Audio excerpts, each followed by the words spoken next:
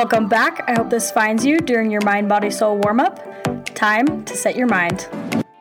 Welcome to day 8 of Mind, Body, Soul. Today we're going to be talking about relationships.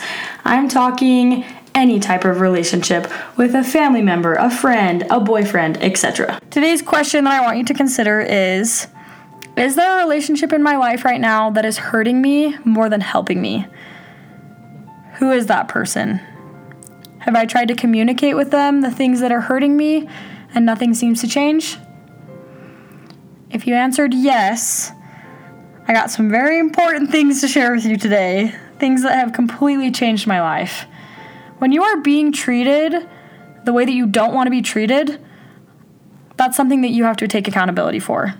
I don't want you to put all of the blame on yourself, but take a step back and realize that you will be treated with as much or as little as respect as you allow other people to treat you with.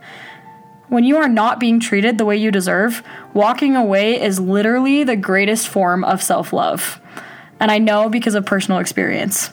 When you get rid of those relationships that are hurting you, even though you have tried over and over again to heal the things that aren't working, that is the universe or God, whatever you believe in, if it continues not to work, that is your sign that it is something that is not serving you anymore.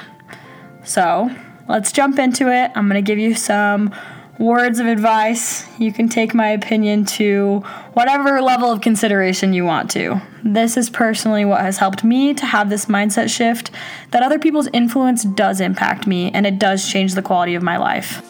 How we let other people treat us is oftentimes a reflection of how we view ourselves.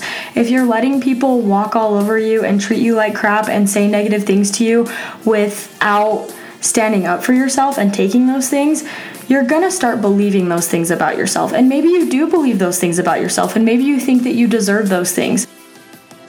And if you do believe that you deserve those things, investing in yourself and coming to know who you are and a place where you can love who you are regardless of your faults and imperfections is the best decision that you could make for yourself. I challenge all of you to ask yourself, along with that question, just to get your mind flowing, do I let people disrespect me? Do I buy things just to impress others? Do I give myself grace when I make mistakes? Do I make my overall health and well-being a priority? How often do I eat my feelings instead of working through them? These are all factors that play into things that can either help us or hurt us. Starting with self-reflection to discover where I was personally at allowed me to know what I actually did deserve. And the next step after that was seeing what relationships weren't serving me anymore. And trust me when I say letting go of relationships that were hurting me more than helping me was the hardest, but the best thing that I ever did for myself.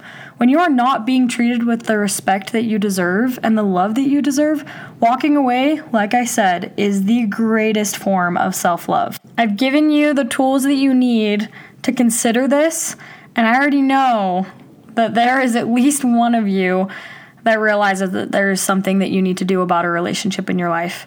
And if it's something you haven't communicated, try communicating it. I'm a big believer in communication, but if it's still not working and it's still hurting you, that is a personal decision that you get to make, and it's a privilege to get to make that because you are in control of your life.